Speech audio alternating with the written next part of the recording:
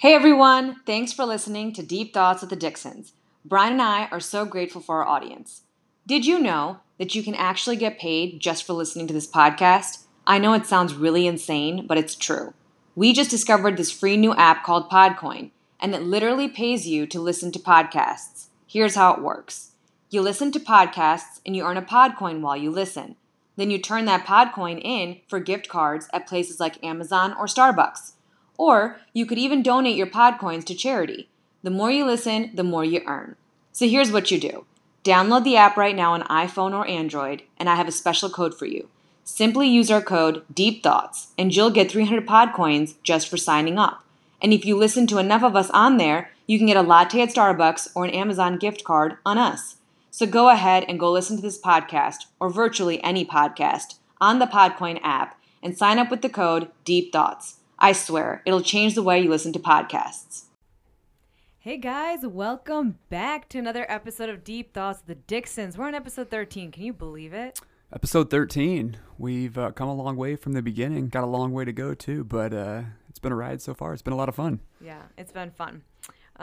Let's tell them about what's been going on with us. We've had an easy, actually, few last weeks. For you, maybe. Yeah, I know. You've actually been really busy with work. Yeah. But we didn't really do anything. We went out last weekend for a little bit. And it was one of those scenarios where then I wondered why I went out after I was out for a couple hours. Yeah. I've been on this regiment recently where I'm trying to force myself to get up earlier in the morning. And so I've been trying to go to sleep earlier in the evening because I'm definitely a person that needs my sleep. So lately I've been trying to get up at 5 a.m. religiously. Usually it falls between 5 and 5:30. But I did pretty good this last week. I'm getting there. It takes a little bit more time. But I also had 2 calls with somebody in China, and I had to get up one day at 4:30 to take the call, and I was stood up. Yeah, I never showed up for the call. So he's like, hey, let's reschedule to the next day. So I get up again at 4:30 the very next day to take the call, and once again, he messes the time up and doesn't get on the phone right. So it's all good, though, because it helped me force myself to get up and go to the gym first thing so that I can get to the office a lot earlier and get on with my day. So it's my new thing I'm trying out, is trying to wake up super early so I can get a lot accomplished first thing in the morning, and then my day runs smoother. For all the years that I've known you, you've never been a morning person. Not at all. Until this week. Yeah. So I'm not good at it. I am definitely someone who usually is more of a night owl. And just for me to do it, it just takes some time. And I've got to force myself to go to sleep earlier as opposed to staying up late and still trying to get up. Because I'm one of those people that definitely needs a solid 7.5, 8 hours of sleep each night if I want to function at my best capacity the next day. I was trying to think about what things we have coming up. We have a Meek Mill concert coming up. Yeah. Which I'm super pumped about. I love Meek Mill. Just, oh my gosh, I can't wait. That's going to be so much fun. And then we're going to Dallas in a couple weeks with 2 of our friends. Mm-hmm. What else do we have? It's pretty much it for now. Yeah, I've been pretty busy from a work perspective, but all really good things. This week we just kicked off our Ameren Accelerator program that we run. So that is Capital Innovators in partnership with Ameren and the University of Missouri system. And what we do with that is we find new energy technology companies from all over the world. So, for this particular program, we helped them find 445, I want to say, energy tech startups from over 60 countries around the whole globe. And ended up just selecting this top 6 businesses. Worked really hard with Ameren and the partners over the course of the last couple months. We selected the 6 best businesses. We were making investments into those companies. We brought them from all over the world to St. Louis, and we are going to be running them through our 3-month accelerator program, getting Ameren really engaged, helping those companies scale and grow. And we've got some really interesting technologies that we're working with. Everything from new innovations with Internet of Things devices that go on electric power grid switches to advanced materials like graphene that is the goal of helping extend lithium-ion batteries by just a tremendous amount. One of the company's goals is to be able to charge your computer or your cell phone once a week and allow that battery to charge for a full 7 days. And they've created this advanced type of graphene that goes inside of lithium-ion batteries where they're going to be testing out to try to make that happen. So it's really interesting. Excited to work with these entrepreneurs coming up. And we just had our week 0, our orientation week right now. So we're about to kick that program off. Week 0. Do you know what that just reminded me of? Law school? Law school. Yeah. All right, let's go into our lifestyle tip. For those of you who know me, know that I do not drink coffee. Maybe once a year or once every 6 months. But my quote unquote coffee is matcha. And for those of you that don't know what matcha is, it is a green tea, mostly sourced from Japan. The Japanese are huge on it. They have it 3 or 4 times a day. Actually, it's a part of their routine. It's a part of their culture. And I got hooked onto matcha back in law school. This was about 2011. There was a smoothie bar there that would make matcha latte smoothies, and they would put like shots of matcha in there to, you know, give you energy or help you learn and have memory focus. And around like finals time, I would go to this place all the time, and I would pound like 3 or 4 of them throughout the day and then stay in the library all night. So that's when I got hooked onto matcha lattes, and I think that's when you started too. Matcha for me is like super clean energy. Like sometimes if you drink coffee and you have like a couple cups of it throughout the day, you may feel a little anxious or tweaking a little bit off of it because it's kind of that type of caffeine. But matcha is just super clean. I feel like when I drink that, it gives me that clear mental state. I don't ever have that like anxiety feeling from drinking too much coffee. And sometimes when you drink coffee, I feel like you get a little hyped up for like an hour and then you crash a little bit afterwards. Matcha never does that to me. It's like a much cleaner type of energy I really like. Do you know what I've always like not liked about coffee though? Like sometimes I crave the taste, or I do like the smell of coffee too. It stains your teeth. That's disgusting. Like nobody wants that. Yeah. So that's why I stay. And matcha doesn't do that to you. But I'm going to go into 11 benefits of matcha because I'm trying to sell people on this so badly. Like that's how obsessed I am with matcha. It has more energy than a cup of coffee, and it's a super clean energy, a focused energy. And there's no crash afterwards. 1 cup of matcha has more antioxidants than 10 cups of green tea. The third benefit is matcha tea contains 13 times more oxidants than pomegranates, 15 times more antioxidants than of blueberries, and 125 times that of spinach. So it's packed with antioxidants. It also has a very potent cancer-fighting property called, and you have to help me pronounce this, catechin, catechin, whatever. It's something in there, and it helps fight off cancer. The fourth thing is matcha green tea powder, if you guys have ever seen it, is naturally green, and it's the chlorophyll. Chlorophyll is what helps us detox our bodies of chemicals and heavy metals. If you eat meat on the regular, if you eat sweets and sugars, if you eat cookies and pastries, if you eat processed foods, if you eat candy, all of that stuff builds up chemicals and heavy metals in your body, and chlorophyll, which is in matcha, helps detoxify that. Matcha also helps torch fat and burn calories. It's very rich in L-theanine, which is an amino acid that helps with brain function. And that's why there's like a lot of help with memory, learning, focused energy when people drink it. And this is why the guy had recommended it to me in law school when I was there. It completely helped. It's very healthy for your teeth and gums as opposed to coffee. It helps build up your immune system. It has 10 times the vitamins and minerals that coffee does. And it's very anti-inflammatory, so it helps people who have like arthritis or anything of that nature. You're smiling over there. Please tell me. Like, it sounds like you're doing like a sponsorship for matcha, but you're not. You're not doing a sponsorship for matcha. Sponsored by the Japanese forest. No, I'm not. I'm not trying to be I'm just trying to show people like there's other alternatives than coffee, because when I see people drinking coffee from Starbucks or those like little K-cups or those pods, I don't think people understand how unhealthy that is for them. Like Starbucks coffee is ground over and over and over again, then roasted, then burned, trying to get the same flavor again and again, completely beating the beans to death. And you know why they do this? It's because they source all their beans from all over the world. So the taste and the flavor is always different. So Starbucks is always trying to play catch up, basically.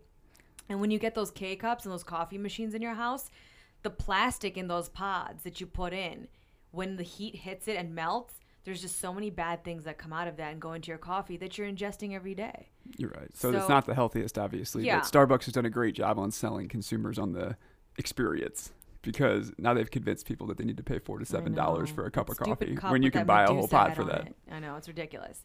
So anyways, I really do highly recommend this for people. I am thinking about posting a little recipe on Instagram TV on my Instagram.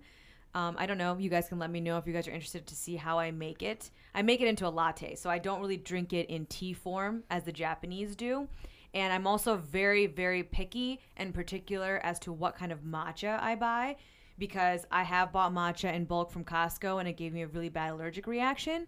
And then I also tried to buy matcha from Amazon, and that too gave me a very terrible allergic reaction. Matcha is definitely one of those things where I would recommend, when you're going to buy it, invest in one that is definitely higher quality. Like, don't buy a very cheap version of matcha, because what we've learned is that they'll put like garbage in there. Like, they'll process it and put stuff in there that you can, if you drink this on a regular basis, you'll definitely be able to tell the difference, because you can like notice there's not the same quality of effects, I guess is a good way to put it. So whenever you get this, don't buy this just anywhere. I would definitely like do your research online. Whole Foods usually has pretty good quality stuff there, and there's different types of online outlets where you can get good ones as well. But don't not spend or not invest in at least a better version of it, or I don't think you'll have the greatest effects from it. Don't be cheap is what he's trying to say. That's right.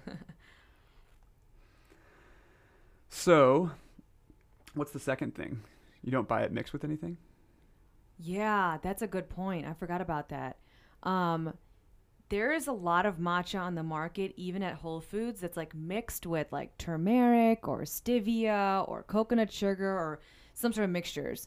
I would suggest staying clear from that and only get pure, fine, stone ground matcha. That's it.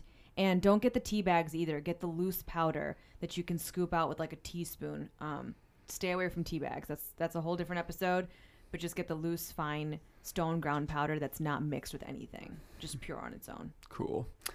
Well, I've had way too much of this topic, so I am going to move on to the next one. Sorry, it's not. I was trying to. Maybe I'm getting paid and you don't know. No, you're definitely not. I would know.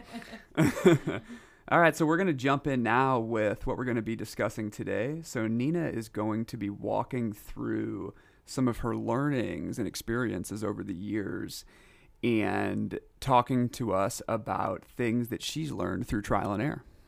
So this has been interesting because as I was thinking about this today earlier, I have been working on these things for the last maybe 8 to 10 years, but I have to say that I think you have been the biggest witness to the growth or to the lessons that I've had to learn in the last 3 years, for sure. I think these 3 have really driven home for me that I constantly try to keep in mind and remind myself.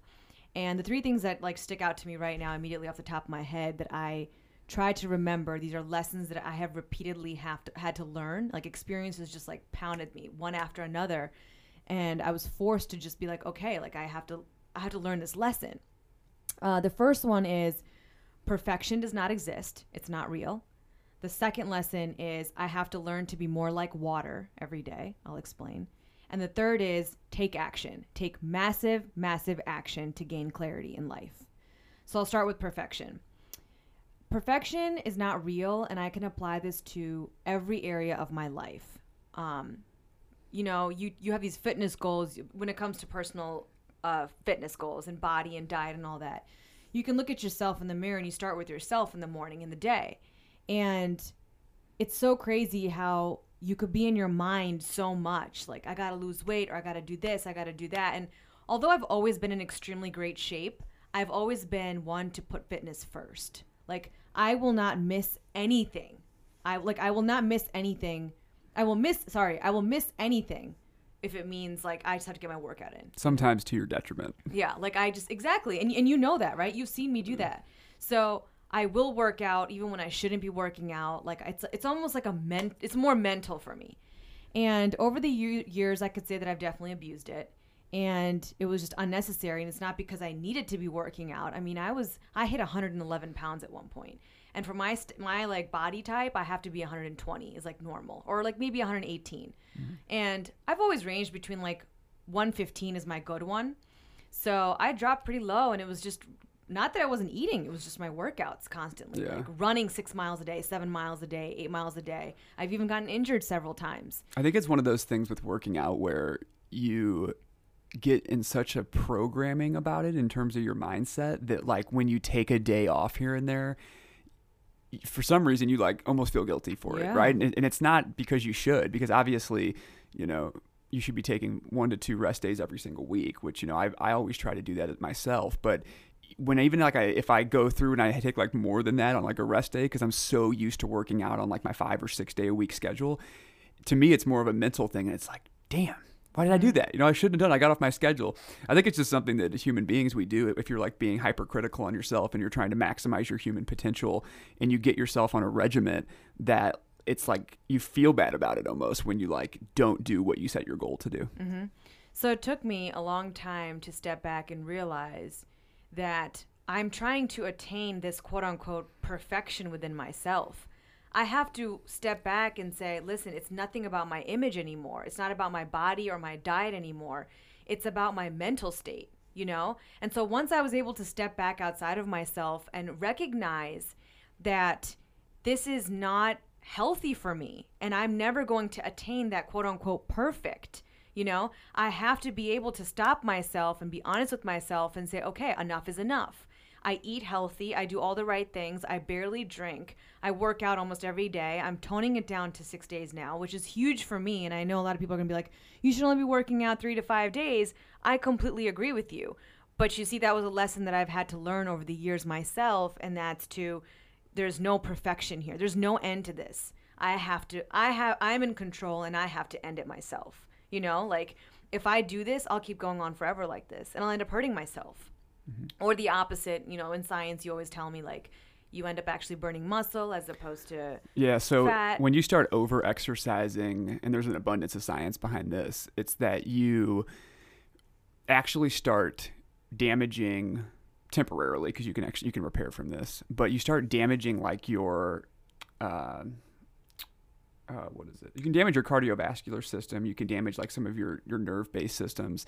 But when you over-exercise, your body actually goes into this reverse effect. So instead of actually going and gaining lean muscle and burning fat, your body actually switches itself into burning muscle and storing fat because your hormones get all out of whack. When you're over-exercising, your hormones get out of balance. And at certain times, depending on how that imbalance occurs, you can actually start burning through muscle and storing fat, which is the opposite of what your goal is with exercise, right? And so being able to give your body a rest multiple days a week is absolutely necessary, because when you're working out, you are tearing down your muscles. You don't grow muscle while you're working out, or you don't enhance your cardiovascular system necessarily during the workout. It is when you're resting and giving your body the opportunity for those cells to rebuild and that protein synthesis to occur is when you actually see the enhancements. So it's not when you're doing it. So you got to have a very good balance between the exercise you put in and the amount of rest you provide for your body. And rest means flat out don't work out that day. Don't run. Don't do on my rest days, I usually do yoga because it like helps me stretch the muscles out. I've even noticed lately that like the more I've done that and the more I've been diligent about it, that my posture is increasing. My muscles are becoming more stretched out and longer. And the frame that I've developed is something that I'm like much happier about. I'm not so like tight all the time and hunched over. Yeah, exactly. So again, it's something that you have to work on yourself, and that there is no end. If you're going to keep chasing perfection, and it starts with you. So that's why I started with like myself, my image, my body, my weight, and all that. And I mean, everybody goes through these things in their 20s, right? So it started with me, and I was like, you know what? I'm doing everything right. I'm doing everything I have to. Now I'm crossing the line. So it starts there. Like, perfection does not exist. Healthy exists.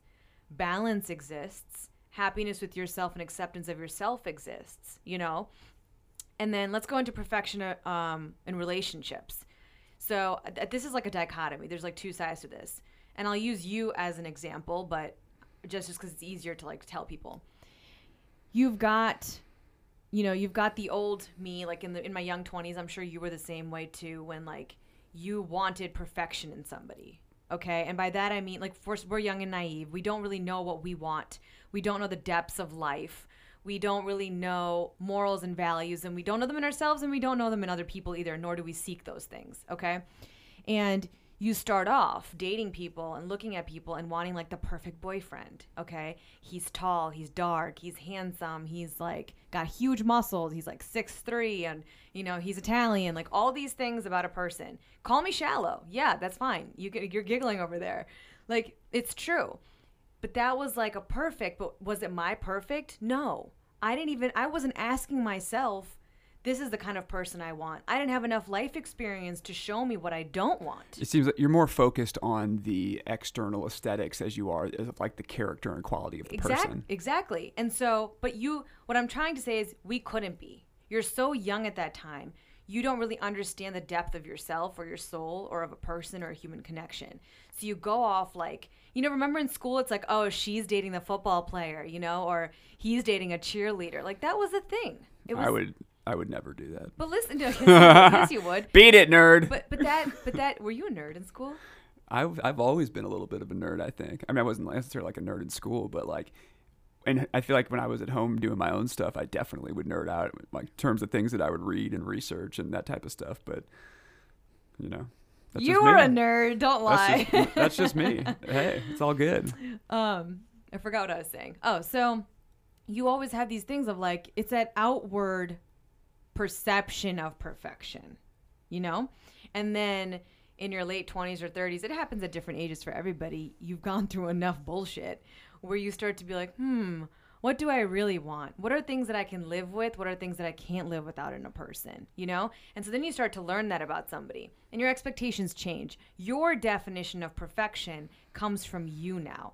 Not society, not the outside world, not your peers, not what's popular, not what's cool. It comes from you. You know what I would love to see, and I think this is probably something that'll happen throughout our lifetimes, is by teaching children at a young age better techniques into how to understand themselves better, as opposed to a lot of the instruction that we provide to children in the past and currently predominantly right now as well, that they will learn this much sooner in life. I agree. I totally agree. Like that self-awareness. Exactly. A little earlier on in life than later. So anyways, this perception or your definition of perfection now changes as you get older, and it comes from you and within and being honest with yourself. So that's the type of person you go off to choose. Now, once you find that person, you're in that relationship, you again start to play roles, right? And now it's like, I want the perfect perfect boyfriend. I want the perfect fiance. I want the perfect engagement. I want the perfect wedding. I want the perfect husband. I want the perfect mansion. All these things start to happen again, okay? And so I think at some point you have to, again, learn a lesson and take a step back and be like, you don't get it all at once. I believe you get it all, but you don't get it all at once. You had the perfect engagement. Does that make... I did have perfect. I did. No, actually, we got to tell a funny story. So Nina, for the longest time, like, had this dream of getting engaged in Italy. No, and you knew this, so admit that. Oh, I'm not denying it. I knew it. So where did I take her? Egypt. Oh, my God. Because it was selflessly me wanting to go to the place that I really wanted to go to. Did you say selflessly or selfish? Selfishly. I think I said selfishly. Excuse me. Selfishly. But... it was pretty remarkable nonetheless. It was pretty cool. Very meaningful for me. I hope it was meaningful for you. But don't worry. I got that Italy trip lined up for you. It's coming. It's coming to a theater near you soon. Looking back on it, it happened just the way it was supposed to happen. That's right. That's how I see it now. But all these things change, and you start to have all these, perfect expectations or this image, again, of like this dream fairy tale wedding and, husband, and it's going to be like flowers and bliss all the time. It is, but... when you realize that life goes in like sequences, and last week we talked about how like everything's a goddamn process, dude. Like everything is a process. Nothing happens with a snap of a finger. You, like I just said, you can have it all and you do get it all, but not all at once. It comes in steps. It comes in waves, and things happen. Shit happens in between. You have all these expectations, and then at that point, some point, reality kicks in and you're like, oh my gosh, like he's my perfect. And like, he has bad days. I have bad days. He has good days. I have good days. On days that he's 90%, I got to be 110%. On days that I'm 90%, he kicks it up and he's 110% for us. That's what it becomes. It becomes a balance of energies, and that becomes your perfect, and you work together on things. And then there's another part to this where you start to loosen the grip on perfection, and you realize nothing and nobody's perfect. We're all in doing this and feeling this and going through these stages in life for the first time. All of us together. We don't know how to do any of this. And then there's also another part where it's you as a person in a relationship. Like, am I perfect? This is where I had a problem. I didn't really have high expectations of people outside of me, but I did have an issue in relationships where if I got upset, if I got mad, if I goofed up or effed up on something, if I picked a fight or I screamed and yelled or, you know, I did something to like kind of rock the boat, I used to get such terrible anxiety for like the next 5 days about it because I felt that I wasn't perfect anymore.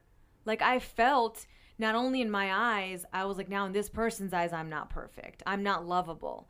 You know, I did XYZ or I said XYZ. And that has taken me pretty much of my entire 20s to grow out of that stage and to get over that hump and relax that perfectionism in myself as well. Where if I do tend to do something stupid, I apologize and I move on from it, but I never harp on it anymore. It used to eat me up inside, like for days on end. It's like that thing we try to live by, that if I'm not going to be upset about this in 24 hours or 48 hours, why are you upset about it for even 5 minutes? Like it's like this nasty guilt feeling that you get sometimes. And I don't know, someone listening may or may not, relate to this. I have no idea. Maybe some female would relate to this. Maybe men do. I don't know. But like, does that happen to guys? Not for me. Well, I don't really get upset much before? for anything. Like where I would get upset about something and then feel very guilty for, like, about it. Yeah. Not with me. I'm talking about like in your past. I mean, yeah, I'm sure it's happened at some point. It wasn't something that dragged out for 5 days, but maybe for me, it was, I think, more things where I would maybe get in an argument and then I would be upset about it for like an hour or two afterwards, and then it would kind of dissolve. But now I just, I don't really fluctuate in terms of my in terms of my negative emotions. I'm happy all the time. Yeah. See, I'm fine now, but before I used to be very like, if I did something wrong, I used to like hold it in and feel so guilty for like the longest time, even if everything was okay. Like the person could say, "Oh, everything's fine, chill, relax." I was still like freaking out inside. It's almost like you were like kind of resenting yourself. Myself, for doing that. exactly. And there's that quote, Young Jedi, that was said. It says, "Those who hold the fire as embers of resentment only end up burning themselves." Mm-hmm. Drop the mic. Yeah. B-Dix Buddha up in your face. Good job. You are a little Buddha. Then there's like perfection in your home life and in your career. That's another place that I've had a lot of learnings in the last few years, and you've been a witness to most of those in the last 3 years. You think that the house has to be perfect. The laundry has to be perfect. My career has to be perfect. I have to be on the top of my game all the time, 24/7. I have to have an Andes mint on my pillow before I go to sleep. You think these things, and this is how you grow up, and you think that this is what the norm is. Like, I have to attain perfection. And if it's not perfect, my mood goes down, and that's what I'm trying to portray here in this lesson and sharing this, that nothing and nobody is ever perfect. Your career will not always be at its top. Your home life will not always be perfect, but it's going to be great. I'm not trying to be negative here. I'm not for once saying settle for anything less than great for yourself. I'm just saying that whatever perfection ideas you have that maybe society put in you or Instagram tells you, get them out of your head. And I also think in this concept of perfection, you've applied this to a lot of different like situations and feelings, but I think it also has to do with timing. There's never the perfect time to do things, right? I think a lot of people think like, I've got to wait and save up X amount of dollars before I do this, and I've got to do this before I buy a house, or I got to do this before I have a kid, or I've got to get this product that I'm developing to this great point before I can push it out in the market. There is never a perfect time to do a lot of things. You just have to take a leap and do it. Yeah. And we deal with this with entrepreneurs all the time. Like, we're working with them, and a lot of times the engineers that we're working with have this mindset of they have to get a product to a certain point before they feel comfortable pushing it out in the market. And what we're always working on them with is get it to like a point where you can put it in a customer's hands, but you literally feel like embarrassed to do so. Yeah. That's the right time, because when you have it to a point when it's functioning, but you feel embarrassed, that's early enough that you can put it in somebody's hands and start to get their feedback. Because if you wait too long, your timing could pass. You could have a competitor come through and swoop you right out and put a product in the market that's maybe not even as good as yours, but they just did something. They took that action. And so that's what I mean by timing. Like, there's never a perfect time to do a lot of things. If you have something that you want to do, just commit and do it. Well, to your point, that's actually a very good point.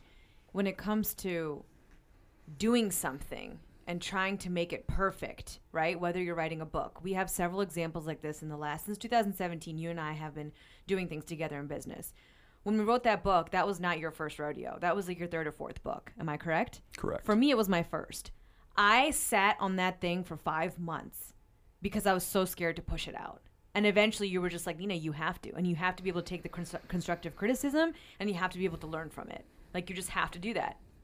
And that's what we did. So that was my first one. Doing this podcast was a huge thing for both you and I.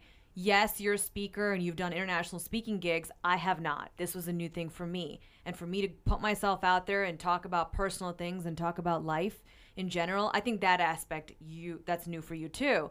But everything took a kind of like a little, oh, I can't do it. It's done. It's ready. I didn't publish it yet. I didn't edit it yet. It's not perfect yet.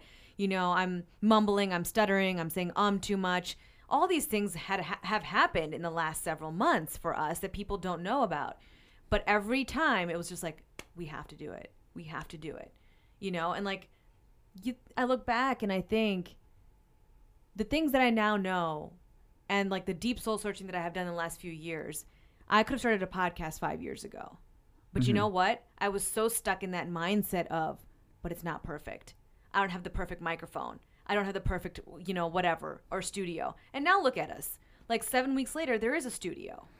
Yeah, things just start to happen. Things just start to happen. And for anybody that's out there that wants to start a podcast, you don't need anything once you're first starting out. No, if you really have, minimal resources, there's an app called Anchor that you can use, and it literally, you can record from your phone, and then you can push it to every major podcasting platform. Like, if this is something that somebody's interested in and they want to do, there is really no excuse not to do it, because you can do it from your phone and push it out there and get started, like literally with no dollars, right? Yeah. I think it's for free just to get started. Free, yeah. It's pretty remarkable. That's what I did on the other podcast that I was on.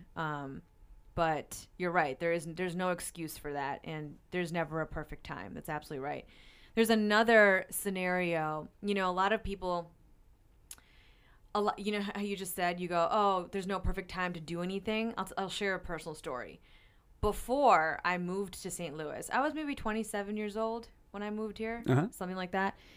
And I was moving from the suburbs of Philadelphia over here. I wasn't moving yet. Sorry, guys. I'm like super distracted because Brian's over here taking selfies on his phone.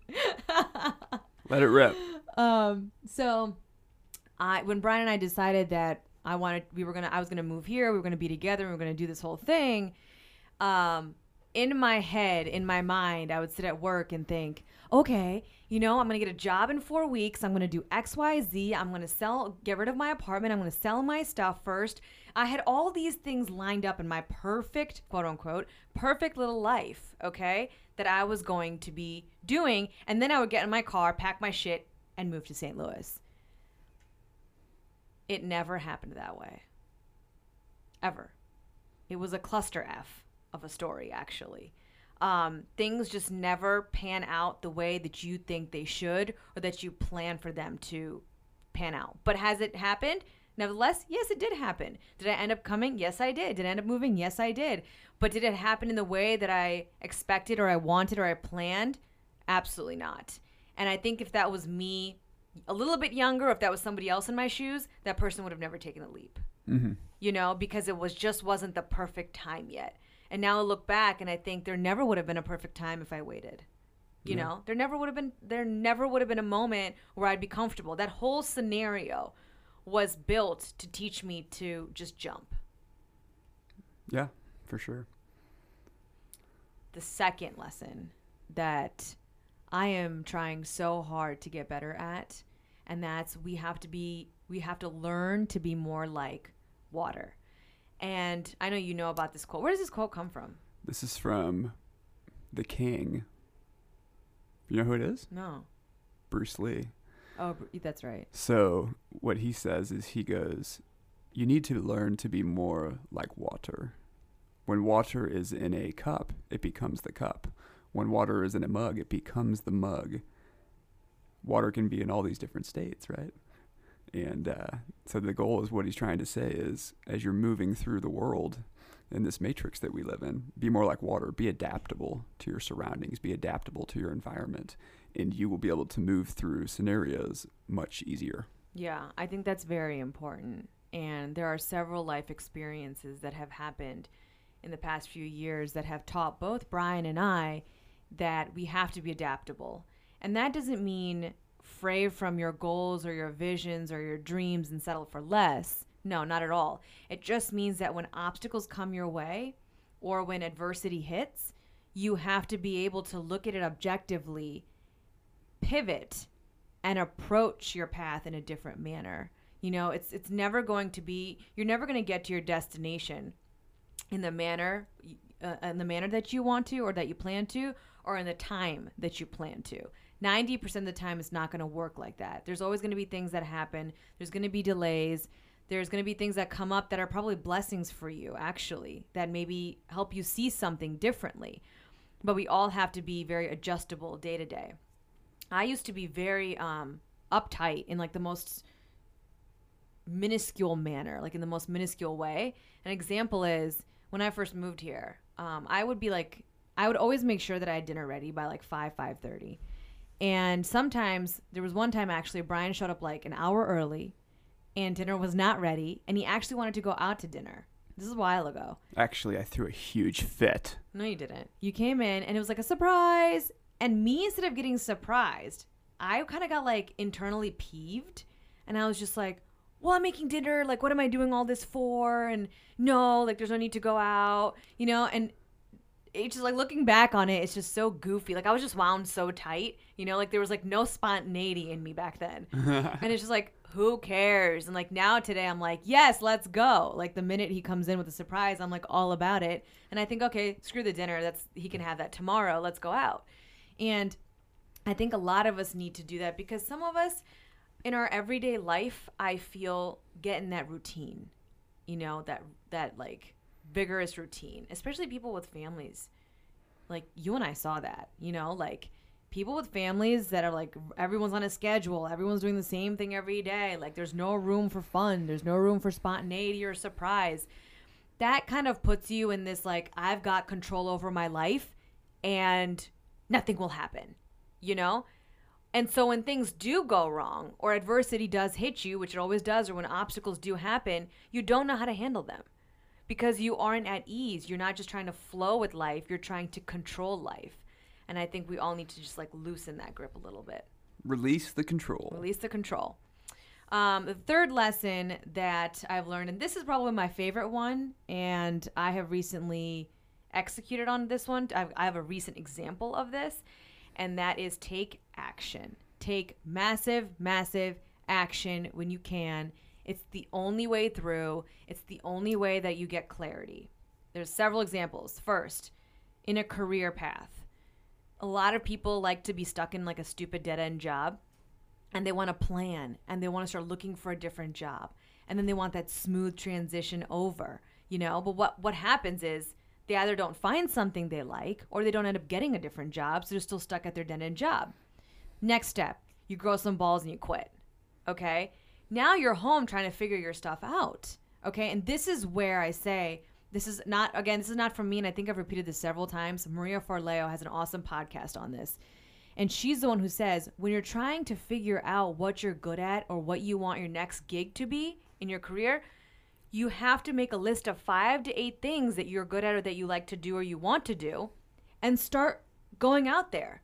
Network with people, apply to places, volunteer at those places, mentor someone, follow somebody around, do an apprenticeship, research the area or the industry.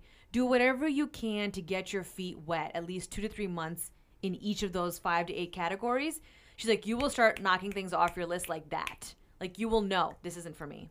This is totally different than I expected. It's just that common theme that you figure out what you do like by learning from experiences of what you don't like. Exactly. Sitting home, mulling over it, complaining about it is not going to get you anywhere. And whenever you're in this position and you really start to do not take action and you're like waiting around, that's when like anxiety and fear starts coming over you because you don't know what's going to happen. Yeah. But just the confidence you get from moving forward with something, even if it turns out not to be the right thing, A, it's learning.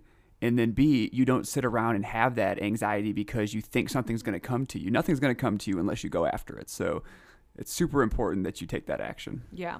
And when it comes to something like, you know, you're an entrepreneur and you're coming out with a new business line or a product, or, you know, I don't know, you're working on something, you're trying to do something, and you're kind of hesitant because you don't know how to. There's like that fear of the unknown. Well, you have to take action. You have to just get up and start and do it. Because even if you even if you mess up, it's okay. Because then you're going to learn what didn't work, and you can pivot your approach and attack it again. This goes for business. This goes for marketing. This goes for sales calls. This goes for home improvement stuff. This goes for anything that you're trying to do in your career. It goes for anything and everything. If you just start somewhere, you'll figure it out. I think that's like the biggest lesson that I have learned in the past. With this podcast, almost a year ago, dude, it'll be in November. Well, last July is when I thought of the idea. So we're at a year right now from the inception of the idea of having a podcast. But if I didn't start, when I wanted to start the podcast, I wanted a new microphone, I wanted a new computer, I wanted a soundproof room, I wanted editing equipment. It was just so much all at once, and I didn't even know how to use anything. I knew I didn't know how to use anything, that I kind of started Googling for ways to do it. I started to take the first step. Then I found out about Anchor. I said, okay, you know what? I'm doing it. Went on Anchor, started the podcast. And then next thing you know, I started inching my way towards videos, towards Instagram, towards editing myself, you know, towards learning about microphones. Then we got new equipment. Then we went from getting new equipment to getting video cameras. Then we get into a studio. It's like a process that you learn. And if I could tell you guys how long that took, 9 months. I think it's a big problem with a lot of people with a lot of areas of their life when they want to do something and they are coming up with excuses not to do it because they don't want to take the action right there. Yeah. Like, for example, say somebody that really wants to go play golf and learn how to play golf, and they're sitting there and they're like, well, I can't do it until I get until I have a set of golf clubs, a new set of clubs, and until I've got the right golf shoes, this and that. Like, those are all excuses. Go to a golf course and rent a beat up set of clubs and do a beta test on yourself to see if you even like it. Spend a couple weeks doing it. Like, you don't need to go invest a bunch of money. That's one of the great things too about that I tell entrepreneurs that we work with is sometimes people think they got to have this nice site or they got to have this big investment in things they want to do or they got to have other people on their team to do stuff. Like, technology has reached a point where you can build a minimum viable product or like the most basic beta tests for a business on a dime. Like, you don't have to spend barely anything, especially if you're creating a software product. If it's a hardware product, it's a little bit different. But for software-based stuff, like, you can use some tools online where you can probably spend under $100 and get something to a point where you could probably get somebody to pay you for it and test it out. Agreed. We talked about fitness earlier, but this also applies here. If you're trying to get into better shape or you're trying to be healthier, you're trying to change something about your outward appearance in a healthy manner, it's not going to happen sitting home and complaining. It's not going to happen going through a drive-thru at McDonald's or Starbucks for lunch every day. You have to get on the internet. We all have it. Get on your phone. Research trainers, research gym memberships, research people, research workouts. There's a ton of workouts out there if you don't know what you're doing at the gym. And take action. You have to start somewhere. Yes, your first day at the gym will be very overwhelming. You might not know how to pick up the weights or how to use each machine or whatever. We've all been through it. We've all had to go through that process. But you absolutely have to start somewhere. Think about, this is another example that I think many people will relate to. You might have an issue with somebody, you know, in your personal life or at work, or you might feel that someone's kind of being, you know, distant with you and something's wrong. It's just weird energy, something's wrong. Well, don't sit home and like get anxiety about it. Pick up the phone or go over and see the person and hash it out. I think so many of us just spend so much time just sitting there with whatever it is that we're thinking about or wanting to do or change that we give ourselves anxiety by not taking positive action in the direction of where we want to go. Sure. Launching a new business idea. This is the whole launch now, launch first, perfect later. This is like you can probably talk to this more than I can. I can only say it from the like the perspective of like the book that we wrote and we had to sell. But I learned that you can save a lot of time and money when it comes to creating products by doing it to the best of your ability and then pushing it out there. And then waiting and asking for customer feedback and then repurposing it, remodeling your product, and then launching it out again. Mm-hmm. Yeah, that's what I touched on earlier about the first version of a product that you should be putting in your customers' hands should almost be embarrassing to you. It should be functioning, and you should kind of feel embarrassed when you give it to them because you know it can be so much better, but you don't want to waste a bunch of time and energy building something one way because you think people will want it, to learn that they don't want the thing that you built, or they want the thing that you built, but they want it to function in a completely different way than how you built the product that you're providing to them or how you're generating the service. I mean, you learn the most talking with the people that will be the paying customers for your good or service, right? And so the faster you can provide it to them and the faster you can take that action in the minimal amount of time, energy, and financial resources that you can commit to it, the better, before you can start getting some test results. Isn't there a saying? Actually, it's a saying, but I think it's incorrect. It's build it and they will come. That's from an old movie. And isn't that Field wrong? of Dreams. But isn't that wrong? It's 100% wrong. Nobody ever finds anything until you make them aware of it. And people too, often from entrepreneurs, they're like, well, what if I put this product together and I give it to somebody and then they don't like it? Okay, big deal. You know, you gave it to a couple people, they don't like it.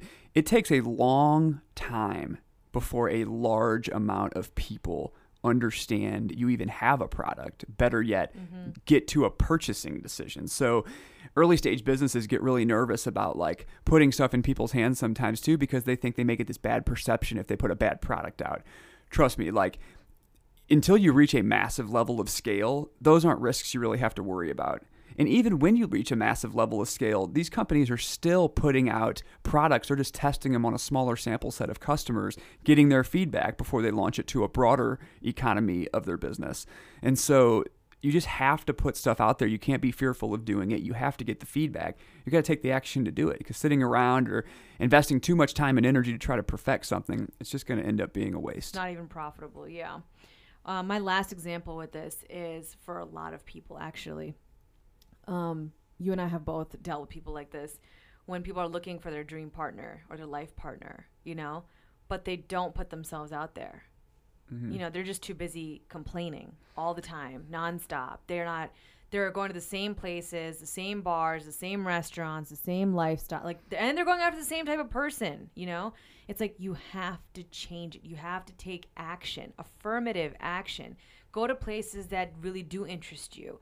Go take classes or courses somewhere. Go to a different gym. I don't know. It's also highly unlikely that if you're going out all the time, you're probably looking in the wrong places for somebody that you really, truly want to be with.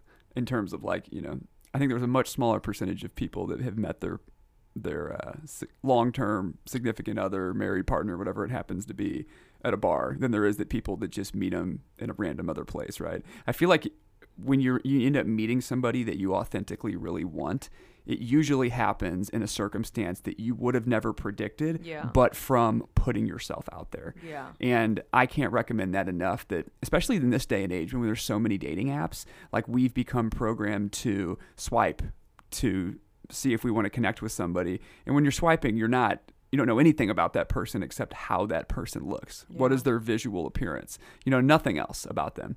And so now we've basically created applications that allow us to swipe back and forth if we want to connect with somebody or not. And then we use that as a tool to go meet with the person, right? But it actually has created this false reality in my eyes. So you really have to get from behind technology, like get out from behind it and put yourself out in public. Go to a gym, go to a new gym, go to, you know, a networking event, this and that, where it's not just the same thing over and over again. That's how you find people that authentically resonate with you, in my opinion. Agreed. So this week, you guys, we don't have any books. I mean, since I kind of came up with our content this week. But I do have I said books, right? I do have a quote, though. And that quote is, "Life is not about finding yourself. It's about creating yourself." When I was looking for a quote for today, I was trying to figure it out and think of like, you know, what I want to say, what I should be talking about. And I felt that all these lessons teach me one thing, And that's, I hold the key to my life. Whether I'm perceiving something to be right or wrong, it's all in my perception. And I have to always be refining that. I have to be very self-aware. If there's experiences in my life that are continually happening again and again and again, I have to look at them. I have to be objective and say, what is the universe trying to teach me here? Like, what am I supposed to be doing here that I'm not doing here right now? You know, we create our own struggles, we create our own victories. It's always in our hands how we choose to live this life. And I think that we all need to mindfully walk this journey. We all have to enjoy it. And we shouldn't really worry about what's good or bad, you know, from like an outside perspective. We should have no barriers and no limitations on other people or ourselves either. I think life is as I get older, I kind of see life as like a creative thing. It's a creation. It's a living, breathing organism. Like, I've got like my home life, I've got my family, I've got career, I've got business, and they're all at different levels. You know, some are far along. Some areas of my life are doing great right now, some not so much. It's all just like working together and somehow meshing together, you know? But my job is to always be in the moment, to be present, to be aware, and to be in the moment enough and mindful enough to catch repeated scenarios in my life, you know, where I can like pivot and change. Like, today's episode is more very close and personal to me because these are the 3 tests and 3 lessons that I have absolutely had to learn the hard way again and again and again. Learning that perfection is not real had to happen to me several different ways. Learning to be like water forced me in experiences and situations and adversities that forced me to just let go and, like, you know, learn to adapt and be okay. And the third one, taking action, that I credit you a lot to that one, actually, is that when I was doing my career change, like starting all these things that we were doing together, that pushed me out of my comfort zone, you know? And so I had to do a book. I did a podcast. I did XYZ. I did sales for Manifest. I did all these things that I was never into before or never had done. And all the fear in the world was down upon me at those times. But each time I just did it, I took a step, I may have fallen, but it's like it was building my character up. It was building up my confidence. And I think that's what life is about. Life builds us. We create life through our choices, and it continues to build us. We're like morphed into who we're supposed to be if we pay attention long enough. Sure. I actually have a couple books. I read a book and a half in the last week that actually apply a lot to some of the things that we talked about in this episode. One is called Sell or Be Sold: How to Get Your Way in Business and Life. That's by Grant Cardone. That's a really good one about just how in all different areas of your life you are either selling somebody else or selling a scenario, or you're being sold by somebody else because you couldn't close that deal. And so that is a phenomenal book that I just finished that really helps in areas outside of not only the business environment, but also in personal things that you do, because you're always selling something on a daily basis and you're always selling yourself as an individual. And the other one that I finished was called The Innovator's Method by Nathan Furr and Jeff Dyer. And that was a really good book that touches on a lot of the concepts we talked about today around getting things to market very quickly and efficiently. And they go and they basically do these case studies of all these companies that are very successful companies now that I'm sure all our listeners have heard of. And they talk about how these people innovate internally, how they've gotten their products to market very quickly, how they think about innovation, how massive companies think about innovation, and then how early stage companies have started and then innovated over time as they've grown and developed the business. So those are 2 really good ones. I just finished pretty much both of those about in the last week. And I'm trying to push ahead. I listen to Audible when I do my stuff. I try to read at least a book a week, if not more than that. So last week I got a little bit more in. But those are 2 really, really good ones I recommend. Thanks, dude. You were on top of your game this week. I was not. Kellen, I'm charting. I should probably get to a point coming up here where I can start listening on Audible to like 1.5 to 2x. But then it's like, I like it when they got like a little bit of pauses between what they're saying. And audiobooks too, to me, make a big difference when you have a really good person that's reading it. Like sometimes you'll get a book that's maybe a really good book, but the person doing the audio on it is maybe not the author of the book. They don't have the same level of passion. So you can kind of tell they're just kind of reading. But I like listening to Grant Cardone's books because he's always the person that does the audible for it. And he's just got such a great personality, and he keeps you very interested and captivated. And he's throwing in side stories that aren't in the book. And he's just a really interesting guy, in my opinion, to listen to. And so he really keeps you entertained as you're listening to it. So it helps with, absorbing it. And then it makes you want to listen to more of his stuff. I've been following Grant Cardone for a while, and I never really took to him except till like recently, like because you've been reading his books and you'll share with me like what he's saying, and I kind of like the things that he's saying, and I agree with a lot of them. So I've been following him again and kind of paying attention to his stories and whatnot. I definitely like him. He's a very captivating individual, great personality too, like speaking on TV, on stage. He's got it. But you know who I can't listen to? Who's that? Gary Vee. There, yeah. I just can't do it. He just like, he's slamming on the table. And like, I drop curse words sometimes. I don't want to, but he's like curse word after curse word.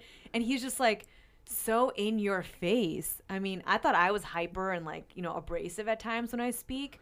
He blows everyone that I know out of the water. I mean, that dude has energy. He's got some serious energy. Yeah. He's got his niche for sure. And on Snapchat, the look that he gives his phone when he's like talking to you, he like crinkles his eyebrows and his eyes get really big and he stares and he's like, "Don't quit your job."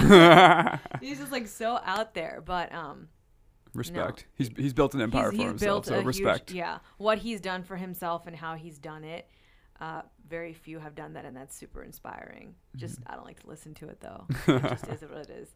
Guys, that's all we have for you today. We hope you enjoyed the episode. If you have any comments, any questions, if you have any constructive criticisms about the episode, or you want us to talk about something else, please feel free to DM us. Brian's Instagram handle is BrianDixon06. Mine is Nina Pal Dixon. We're always on our Instagrams. Email us. Well, I'm on his Instagram. Email us, text us, whatever you guys want to do. And please, please, please, if you got any value out of this episode at all, please be sure to rate and review us on iTunes podcast. We truly, truly appreciate it. Until next time. All right. Thanks, everybody. We'll see you next time. I tried